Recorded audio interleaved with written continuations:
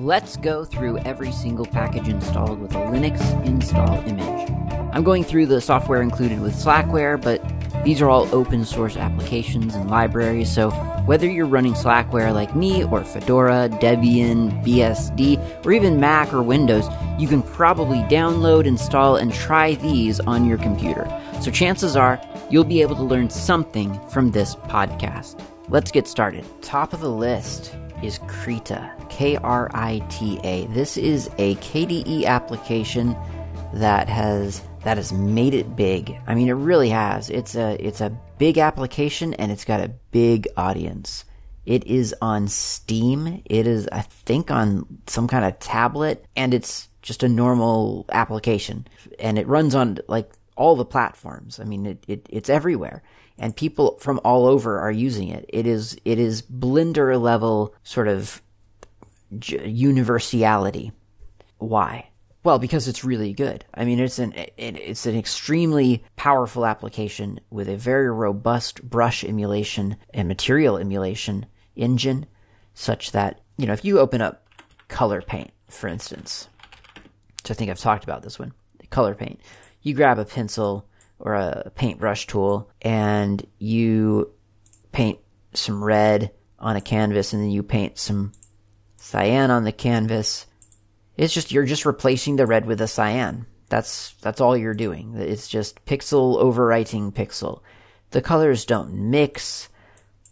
When you run a color through another color, it doesn't cause the other color to sort of streak or to sort of, you know, blur the lines. It's very sort of rudimentary. You're just painting pixels. There's certainly nothing wrong with that, but Krita attempts to mimic how things would happen on your screen. It wants to mimic what would happen in real life, and so it gives you a lot more flexibility over how you paint pixels. Not only do you get different textures and different pressures that you could use, but you also just you get different pretend materials, so that you might be painting with watercolors in one moment, or an acrylic in another, or you might not be brushing with anything. You might be using pens or pencils or charcoal and so on. And most of those properties are customizable. You can go into each thing that you decide to use. You can go into the brush settings and shift them around. You can change how they blend with each other, whether they blend with each other.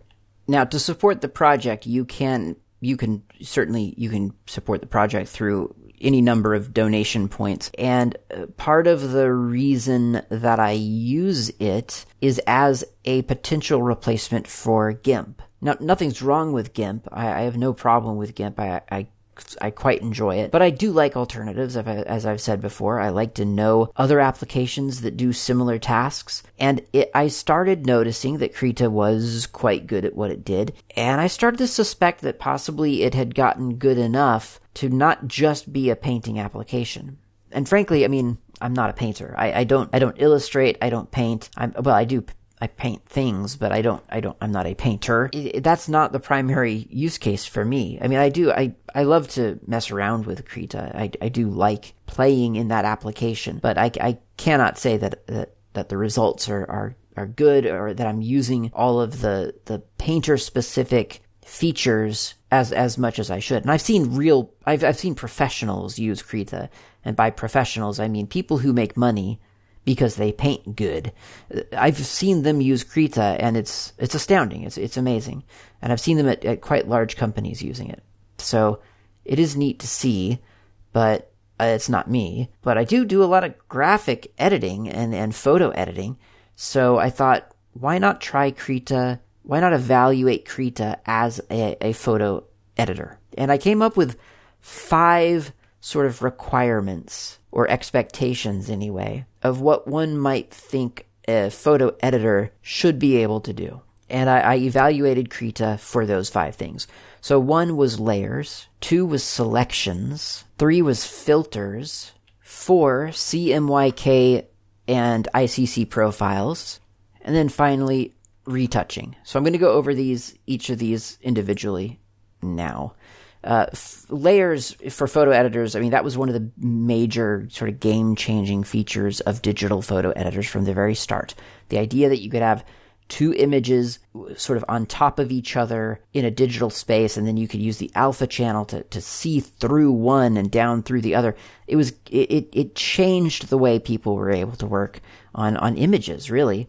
So it's a basic requirement. It's something that, honestly, it's so basic at this point, I could probably have just skipped over it, and you'd have assumed, well, Krita would have layers. Of course, Krita has layers. It does. But it doesn't just have layers. It's got 12 different kinds of layers. Now, I'll admit, more doesn't always mean better, but the thing is that Krita actually, it's a useful thing that it has all of these different kinds of layers. First of all, you got paint layers. That's the default layer. That's just your normal layer. They call it a paint layer because Krita is natively a paint application, so that made sense for it to be a paint layer. I just call it a layer. It's a digital image layer, but a paint layer is fine. The pixels on that layer are painted. There you go. Then there's vector. That might seem odd because Krita isn't a vector application. It does raster graphics. However, the vector layer is where it puts text, because text is vector.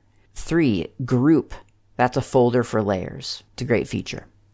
GIMP recently has acquired that feature as well, so it's not that big of a deal, but it's nice to have. 4, filter. This is a layer containing nothing but an effect, which then gets applied to everything below it. So it's kind of like you're putting a special effect on a piece of glass and then setting that glass over the image. 5, filter mask.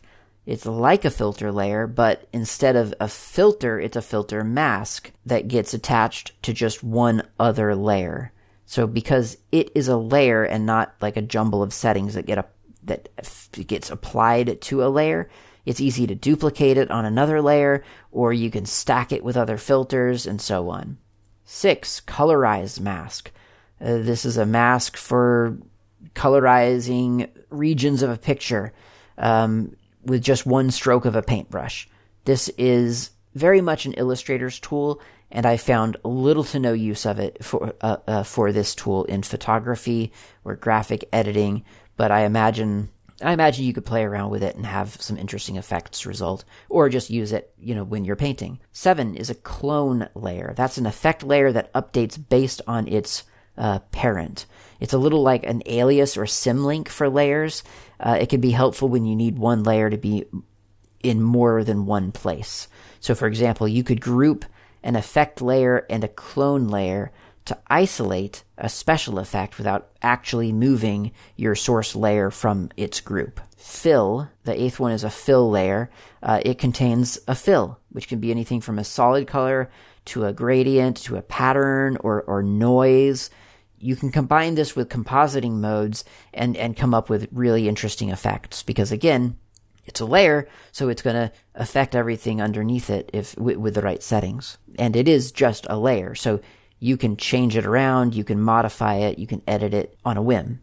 It's not baked into anything else. The 9th kind of layer is a file layer, and this dynamically loads a file as a layer. Why does that matter? Well, it matters because when the file changes, so does the layer. You never have to open dozens of files to change a company logo or a watermark or iconography or whatever. Like, it's just, you're just piping a file into a layer. It's amazing. 10th, selection. That stores selections as layers. It's attached to a paint layer, so you can only have to select like that important region one time. You get the selection right on a selection layer, and then that selection exists forever or whenever you need it. Really, really useful. In GIMP, you can simulate this a little bit. You select the thing that you need, and then you fill your selection in on its own layer with like pure white or pure black or pure something. And that way you can always sort of like get back to that shape and turn that shape into a selection again. So you can do the same thing, but in Krita it's a layer that you can just have floating around forever. 11, transparency. If you've ever wanted to paint with alpha, now you can. Black paint produces 100% transparency, white paint produces 0% transparency, and then you've got all the shades of gray between those two extremes. And then finally, there's a transform layer where you can apply transformation to a layer. And again, because it's a layer type, it's easy to modify and change it later without affecting any other layer. You're just affecting the transform layer. And I mean, it affects other layers, but you're doing it always independently of that source layer. So that's huge. I mean, it's a big deal. And speaking of selections, photo editing applications need the ability to select sometimes complex and uneven parts of a photograph. Sometimes you want to remove an element from a frame. Other times you want to emphasize it or duplicate it or adjust it in some way. And Krita has all the selection tools you would ever want. I'm not saying it has more or less than any other graphical application. That's not the goal here. I'm just confirming that Krita has the selection tools that you would expect your editor to have. It's got your basic rectangle, your elliptical, your freehand selection, sometimes called a lasso in other applications, polygonal, and contiguous color. It also has similar color selection tool, which is kind of contiguous color selection, but for the entire image. GIMP has that as well, but not as a tool. It's a menu selection. Doesn't make a difference whatsoever. Like it's the same. These are, again, this isn't Krita like doing something better than anyone else. This is Krita doing what's expected if you're thinking of using Krita as a photo editor. There's also a Bezier selection tool and a magnetic selection tool that kind of helps you find edges as you draw your selection. It's like an assisted freehand. I feel like I've seen this before somewhere else. I can't remember if it's GIMP or whether it was a long time ago in some other like non-open tool like a long time ago. This is a great assortment of selection tools. I find myself using them for quick and easy selections. And of course, there's the selection layer and the global mask layer. So, I mean, you've got all the options you could ever want. Masking is something that I did in GIMP a lot as well. I mean, I say did. I do. I still use GIMP. Masking is really, really useful. Basically, when you do a mask, you create a layer with some content in it. Then you erase the content that you want to turn into a selection, and then you convert your mask to a collection, to a selection. And the parts where you have, painted in one color becomes the selection and everything else gets dropped. So it's a method of drawing a selection without sort of having to deal with the little marching ants all the time, and you can use familiar tools. You can use like a brush or a big chunky brush so you can select a big area at one time, that kind of thing. So masks are really useful. Okay, so that was selections. The first one was layers. Now we're on filters. The graphical editing industry moves in a cycle, and you may or may not be very aware of it if you're just looking. But if you think about it, you'll notice it. Once upon a time, drop shadows were the sign of advanced digital artistry. Like if you had a drop shadow on your website graphic, the title of your website, like that meant you knew how to use advanced image tools. And how cool was that? And then later it was like 3D bevels, where you would take a straight line and you would highlight the top half of the line and darken the bottom half. And it looks like, as a result, it kind of looks like light is hitting like a 3D object. That was popular for a while. Glows got really popular. Gloss, a little glossy sheen to things, or a reflection. That was popular. Of course, lens flare, that really got popular. These filters get overused, but I mean, you don't have to overuse them. You can use them judiciously, but those are the effects that make photo editors really, really useful sometimes, is these digital effects. And as funny as they are sometimes when you overuse them, or when you look back retrospectively, you look at something, you think, oh, I see that they were very excited about that effect at that time. You don't always, it doesn't have to be something like that. You can make your own effects. You can use them wisely. You can use them to highlight things. You can use them to integrate things. Something is not really there, but you need it to be a little bit hotter up here than down there because of how the light should be hitting objects in this picture. It's a really, really useful thing. So, like traditionally in a dark room, like a photo dark room, like when you were developing photos, you had certain tools like dodging and burning and things like that you could do. And so you would expect that to be in your photo editor. And all of these things are available in Krita is the point. Like all of those ridiculous filters, they're here, really. Heck, open source honestly has been kind of at the forefront of a lot of these effects. The content-aware selection thing, where you could like select a person and just remove them from the photo, and your editor would fill in the background. That was a big Adobe sort of thing that they advertised. Like that was a big demo thing that Adobe would do when they were talking about the latest, I don't know, Photoshop 7 or whatever it was, and not everyone knew, but that was something that they took from GIMP. Like GIMP had that first. Resynthesize is what the GIMP filter was called, if I recall correctly. And it had been pioneered in GIMP, and Adobe just kind of like used it and then used it in their marketing materials. Not a thanks or a how do you do. Krita benefits from all of that open source progress, and has a bunch of different filters and effects, color balance, contrast, levels, threshold, saturation, and GMIC, however you say it. It is a plugin collection from gmic.eu. It stands for Gray Seas Magic for Image Computing, G-Magic for Image Computing, GMIC. You can go there, gmic.eu. It's not just for Krita. It just happens to also be for Krita. And it's a robust effects tool. It has a lot of different effects that it can do. Not all of them are useful. All of these things, it's just what someone else can do quickly to an image.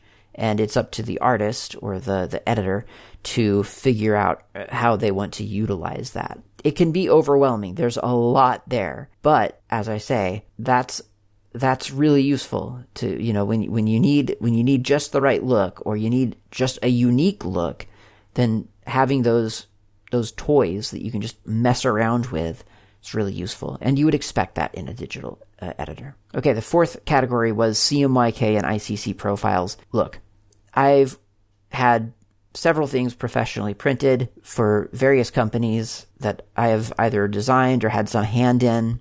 Never had any issue with this. But some people say that they absolutely require the CMY color space for their workflow. And I'm not gonna say they don't. I'm just saying that I've never had a problem with it when using GIMP.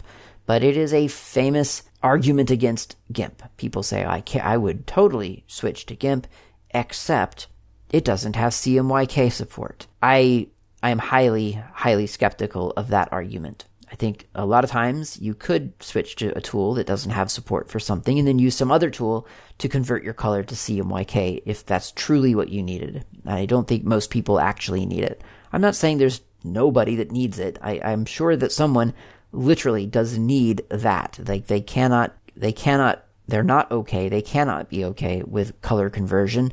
It just doesn't work for them. Heck, I've been in environments where that is the case, where color conversion, not an okay, that's not a price that you can pay. I've been in environments where it is okay, and essentially you convert up to a more inclusive color space, do your work, and then you export back out to the other color space. So I've definitely been in places where that has been true.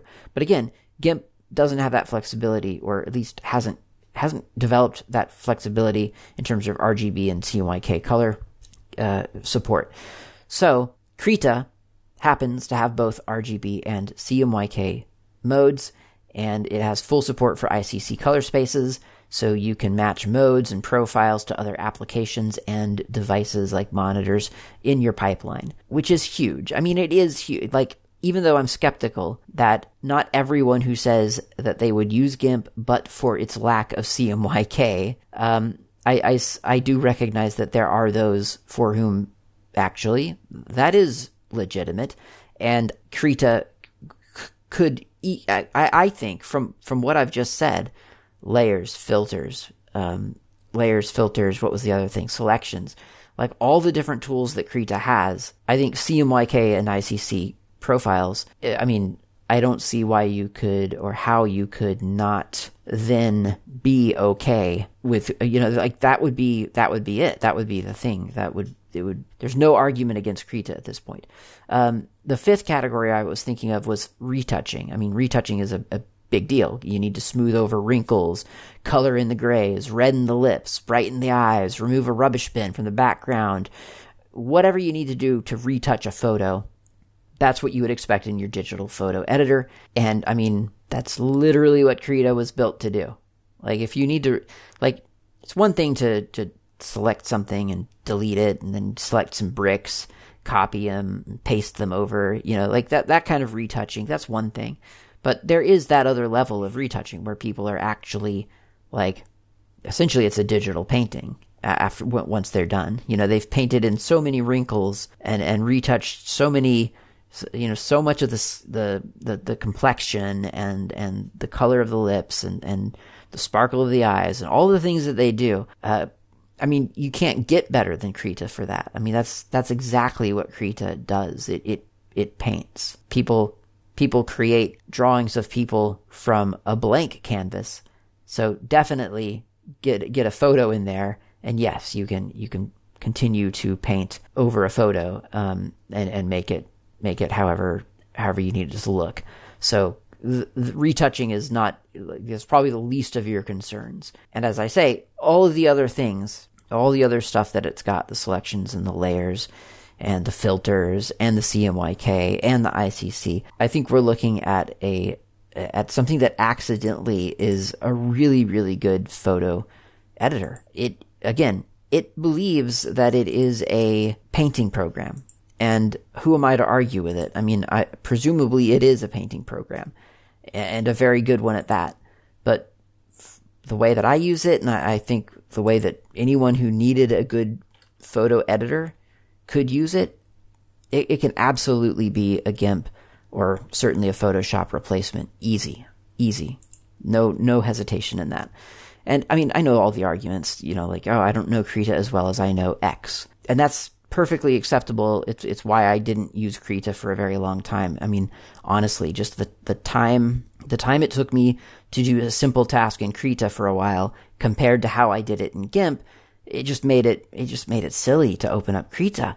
But, it's the whole thing. You uninstall GIMP, you pretend like it doesn't exist anymore, and you just force yourself to suffer for like a week, and then suddenly you're on your way, and then you get really good, and then you're really, really good, and you're not even opening up GIMP anymore. Well, you can't because you uninstalled it in this scenario, but you install it again and then you forget to open it because you just keep opening up Krita. So Krita, it's a really, really cool application, and I can't recommend it enough. You've definitely seen artwork created in Krita. Like, it is being used in a lot of big places by artists who, like, that's kind of the wonderful thing about a lot of the art applications out there. Not all of them, because some of them have to fit into a very specific pipeline. But the beautiful thing about that sort of thing is that it doesn't actually matter how it got from A to Z. It just matters that it did get from A to Z. And if you used Krita in the middle of that A to Z, the gap between those, who cares? Like, no one will know what you used as long as it looks really good when it's done. And that's great. It means a lot of artists actually have the ability to decide what their toolkit is going to contain.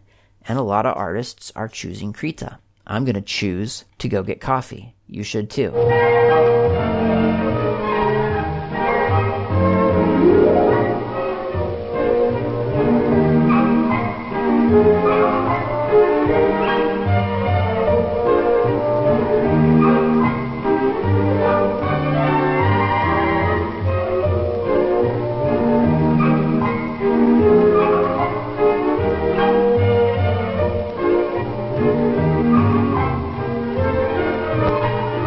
And I'm back with some coffee and Cross, Kross, and Cross interpreters. Cross is a scripting backend for the KDE framework. I never have interfaced with it, so I don't know a whole lot about it.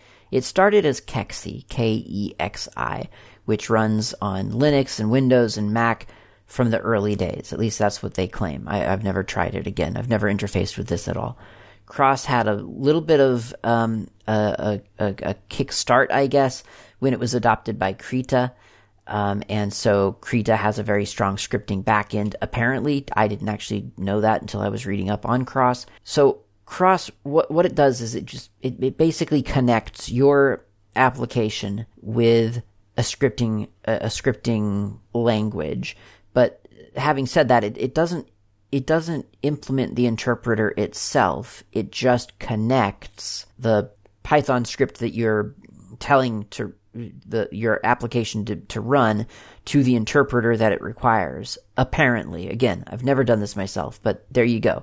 That's what it is. So you would call like cross : Python interpreter, which implements the cross : interpreter for the Python interpreter backend, and then implements the create script factory method to create a cross : Python script instance. Cross Python script class implements cross : script for the Python backend to provide the functionality to execute Python code within a script container, and so on. It's out for Python, Ruby, JavaScript, and apparently there was some work done for a Java, cross Java backend for Java, but I don't actually see a sign that that's been integrated into at least the version of Cross that's running on Slackware 15. I could be wrong. I'm just saying I don't see any indication that it is there. It's also not super clear to me what is here. There's, let's see, Cross -5.9. There's a bunch of header files that don't really talk about specific languages, and there are a couple of .so files which don't look like they mention any language. I guess, I could probably look in some of these header files to see if I could really determine what they're implementing, but I think I'll just assume that what I have said is good enough, because I think it is. But certainly if you're programming something for KDE and you want to make sure that there is a script, a sort of a scriptable connection into your application, then Cross sounds like it could be a very good choice for you. Next up is KRuler. KRuler is a great tool. It is a ruler for your screen, which I realize sounds kind of silly and esoteric. I use it all the time. I don't know exactly what I use it for. I keep forgetting, but I just know that there are several times where I think I need to know how far apart those two lines are. And I'll break out KRuler, and you can drag your cursor along the ruler to get exactly down to just the exact pixels. And so you can determine, how big an icon is, or how far apart two lines are, or whatever it is you're trying to determine.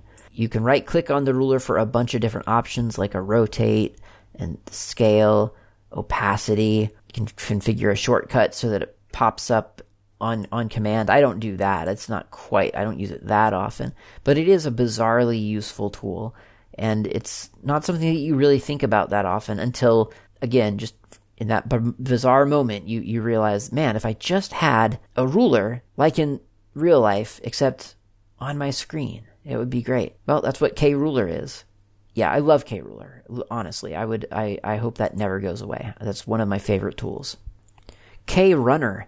KRunner is the pop-up application in the KDE Plasma Desktop to launch things or really run commands that you type. So it's not a terminal.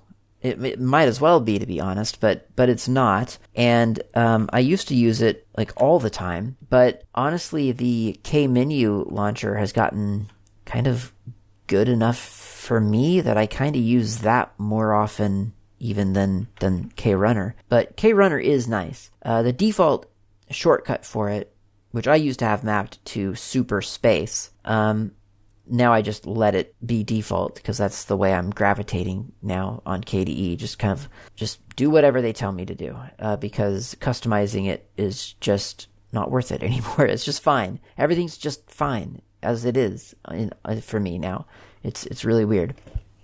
So KRunner, Alt F2, there's the runner, and then I could type in, I don't know, dolphin. Or I could just type probably just O. Yeah, there it is, dolphin. And there's a dolphin window. It just appeared. It's just there. And that's what KRunner does. At least that's what it advertises it does.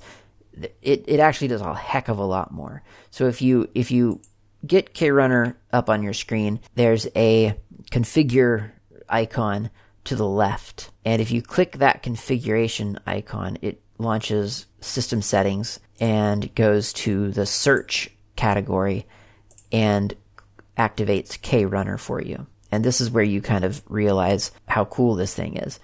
First of all, you can position it at different places on the screen. You can have it at the top of the screen or in the center. I used to have it in the center, and I had somehow configured it, and I don't remember how I did this.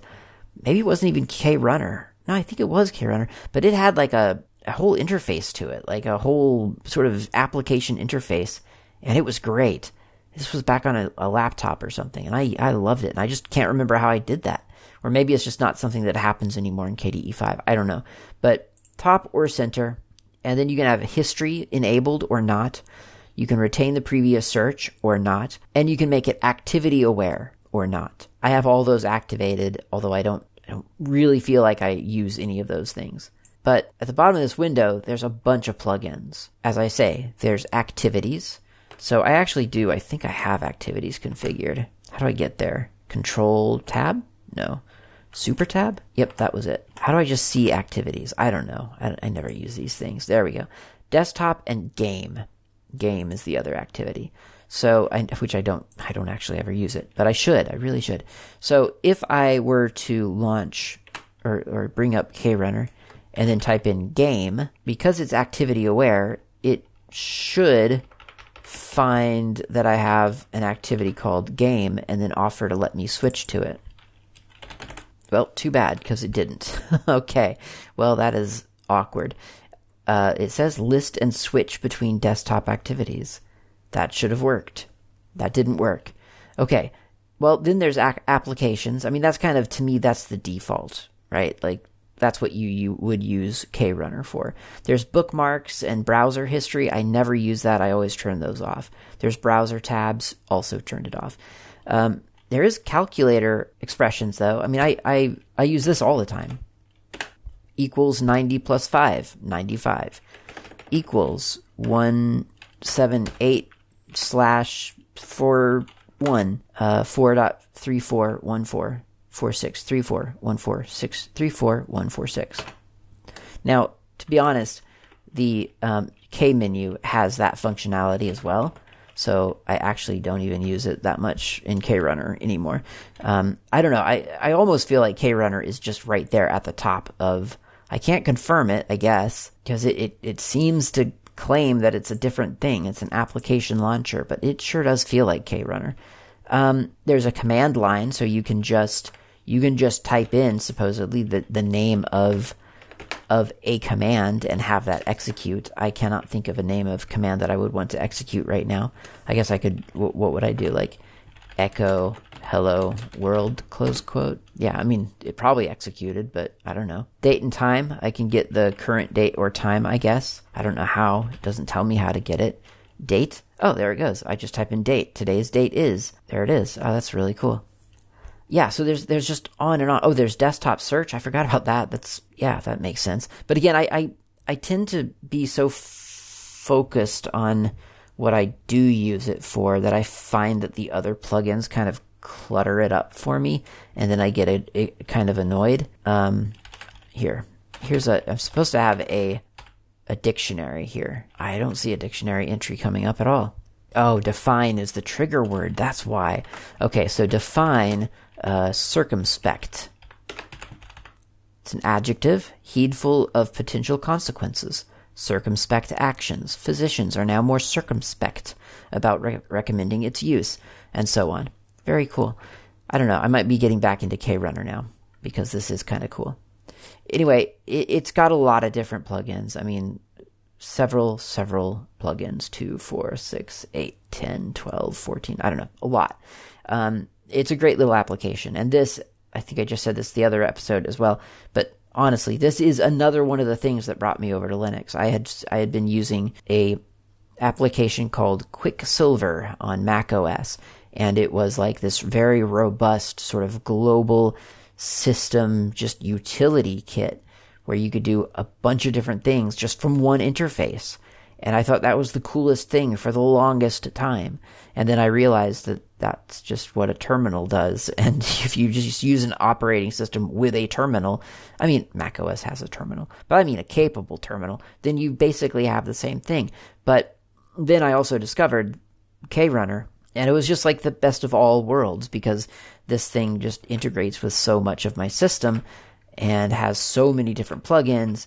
It was just really cool. So yeah, that is a go-to for me. Like the ability to hit a key and just start typing the application that I want to launch, whether that's a K menu or just a URXVT terminal on Fluxbox or a KRunner interface, or whatever it is, or Yaquake, whatever. I love that immediacy and that flexibility. I don't want it to just do the thing, just launch an application. I want it to do that, but then a bunch of other stuff should I need it to do a bunch of other stuff. And I feel like that's what that does. That's what KRunner manages to do.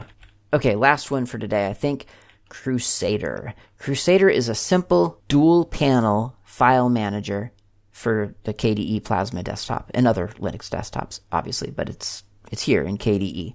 It's kind of the power user's alternative to Dolphin, I guess, or maybe the Qt/KDE framework answer to Midnight Commander. Midnight Commander, of course, is the old, well, no, it's not. Well, yeah, it is an old file manager that, from what I understand, mimics Norton Commander, I think is what it was called. Was that what it was called?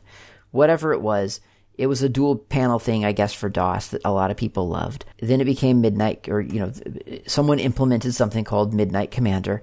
And it's just, it's the dual layout. A lot of people seem to really like that. And that's what Crusader is able to provide. It gives you the dual panel experience. Although, having said that, it doesn't have to be a dual panel experience. It's actually a really flexible application. And I think that's probably its greatest strength for me. I don't actively use it, but certainly I've messed around with it. And I think that I walked away from it thinking it really is anything that you want it to be. I mean, it is the file manager that you want it to be.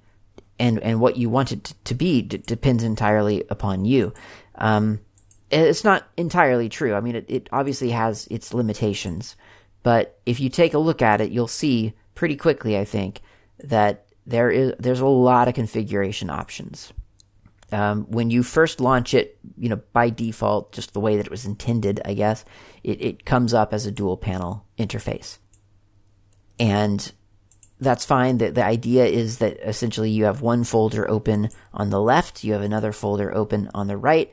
You can drag files from one to the other. That's the concept.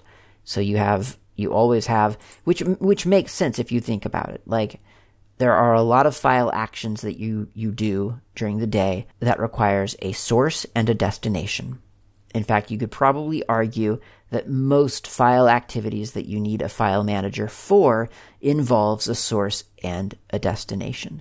It kind of depends on your own personal workflow, but because some people open up a file manager first, find the file that they want to open in an application, and open the application by way of opening the file. Whereas other people, I feel, go to the application and open the file from the application. And I don't know what the difference is. I don't know if there's something psychologically that goes, just sort of interpretation of tasks, or whether it's just how you were raised. The first grade school teacher that showed you how to do something on a computer happened to show you it this way. Therefore, that's what you got used to.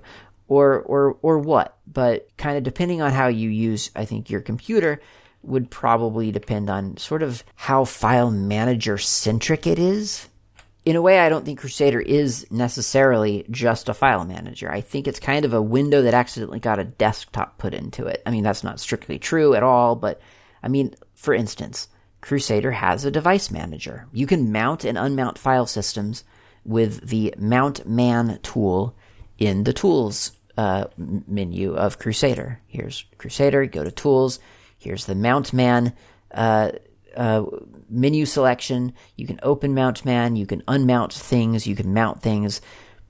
It's just right there in a menu. I mean, that's not completely unheard of. Like Dolphin does show devices in the left column. You can click them to mount them. It was just interesting to me that it's a whole other thing. It's Mount Man. It has a sub menu. You can open Mount Man to look at a different view of all of these devices. You can see essentially the output of LSBLK within this kind of graphical view. And actually, it's more than just LSBK. It's also DU. You get to see how much of that file system that you're looking at is used and how much of it is free. Really, really useful, surprising little utility that you don't necessarily expect, I guess. Or maybe you do, because again, in Dolphin, you could mount the thing from the left column, you could go into the thing, you could look down at the bottom of the status bar, and it'll tell you how much available space there is. So it's, I'm not talking about things that are just completely unheard of in a file manager. I'm just saying the setup is a little bit different. Crusader supports archive file formats as well, so you don't need to install like an archive utility. I mean, you do, because it would need the back end and stuff. But I mean, you don't need like Arc, for instance. You can interact natively with ACE, ARJ, BZIP2, DEB, GZIP, ISO, LHA, RAR, RPM, TAR, ZIP, and 7-zip. And of course, because Crusader's built on KDE, so it has access to all the KIO stuff. So you can do like SMB : / to go to a Samba share, fish : / for your network file system over SSH, and so on. Crusader has a user action menu as well, which is kind of nice. It's user actions that's the name of the menu, and you can make your own, but there are some samples and existing ones that are already here.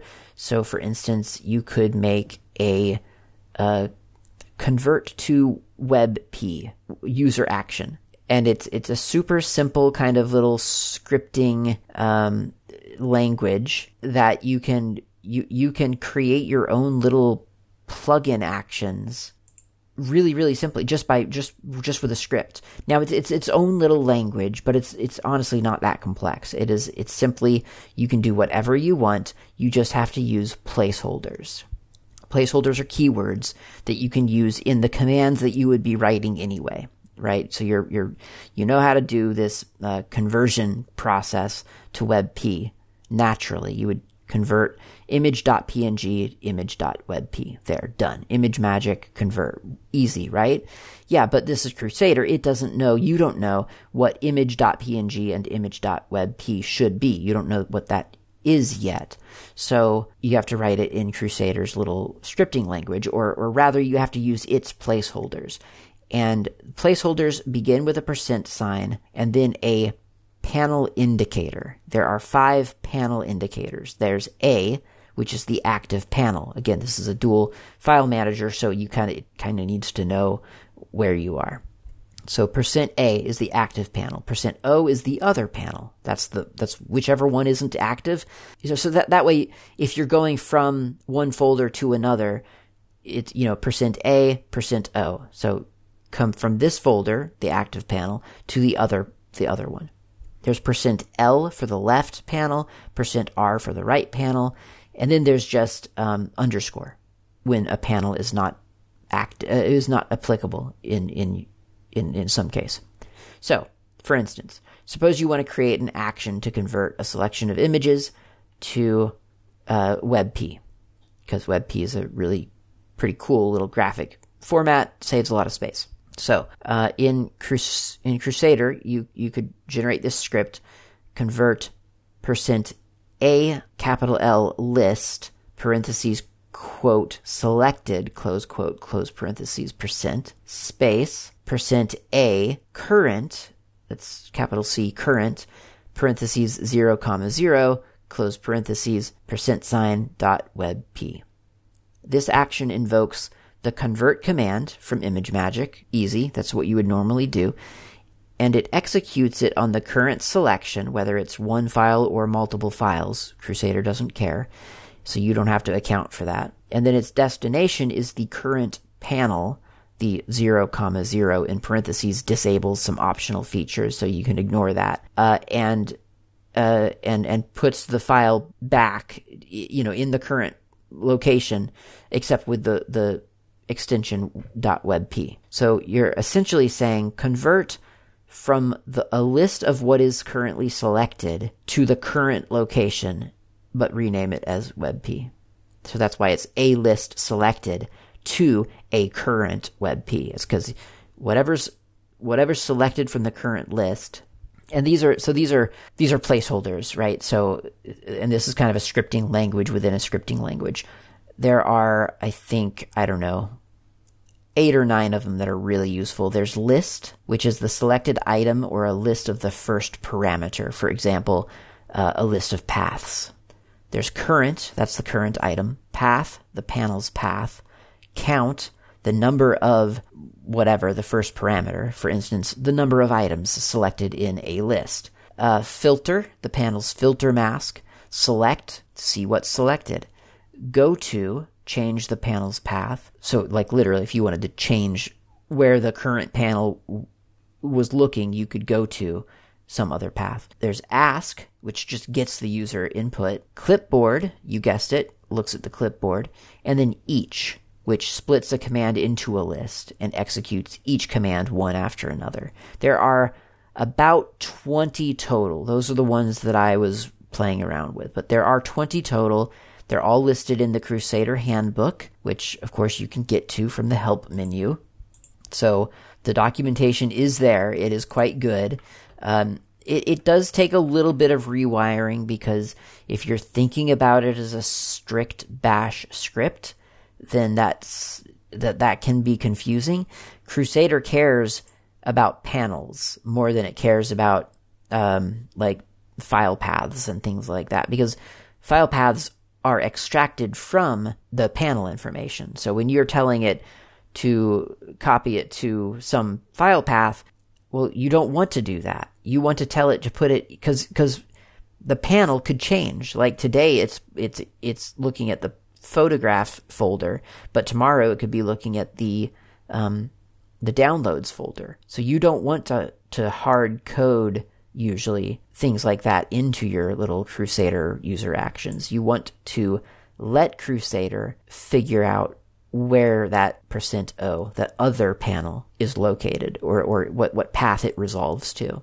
So that takes a little bit of rewiring to really see your scripts, your little user action scripts, through the eyes of Crusader. Like, really restrict yourself to just the graphical representation of that file system. But once you get around that, and certainly simple scripts like conversion scripts, like just, convert this PNG to a WebP, that's a great exercise. Obviously do it on some safe test things first before you go doing like 100 of your vacation photos that you never want to lose, or your wedding photos or whatever. But it works really well, and then you have it forever. It's like it's a Crusader user action. It's there. You use Crusader, you right click on 20 different files, bang, they're converted. It's very, very cool, really satisfying.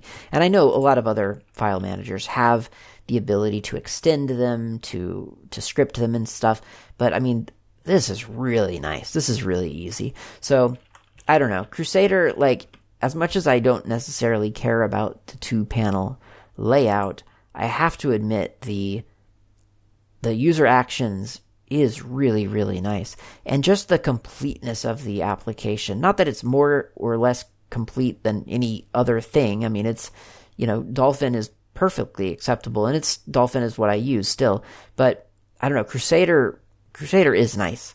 So whether or not you're looking for a different file manager, I would say give Crusader a look. If for no other reason than to experience the user action options, because that is just really nice. You might have to get used to the dual panel thing. That is weird, but I don't know. Some people love it. What can you do? Obviously, because there's a bunch of dual file managers out there, so it's obviously popular enough. And it is neat. I mean, it's honestly a pragmatic, practical system if you really think about it. Because, like I said, most file manager operations require a source and a destination. That's why we have file managers, because we're taking a file from one place to another. So it really does truly make sense to have the dual pane setup. It's just not something that I'm used to. Crusader is not something that I'm used to, but I'm getting really used to it because it is really nice. Check it out. I think that's it for this week. Thanks for listening. I'll talk to you next time.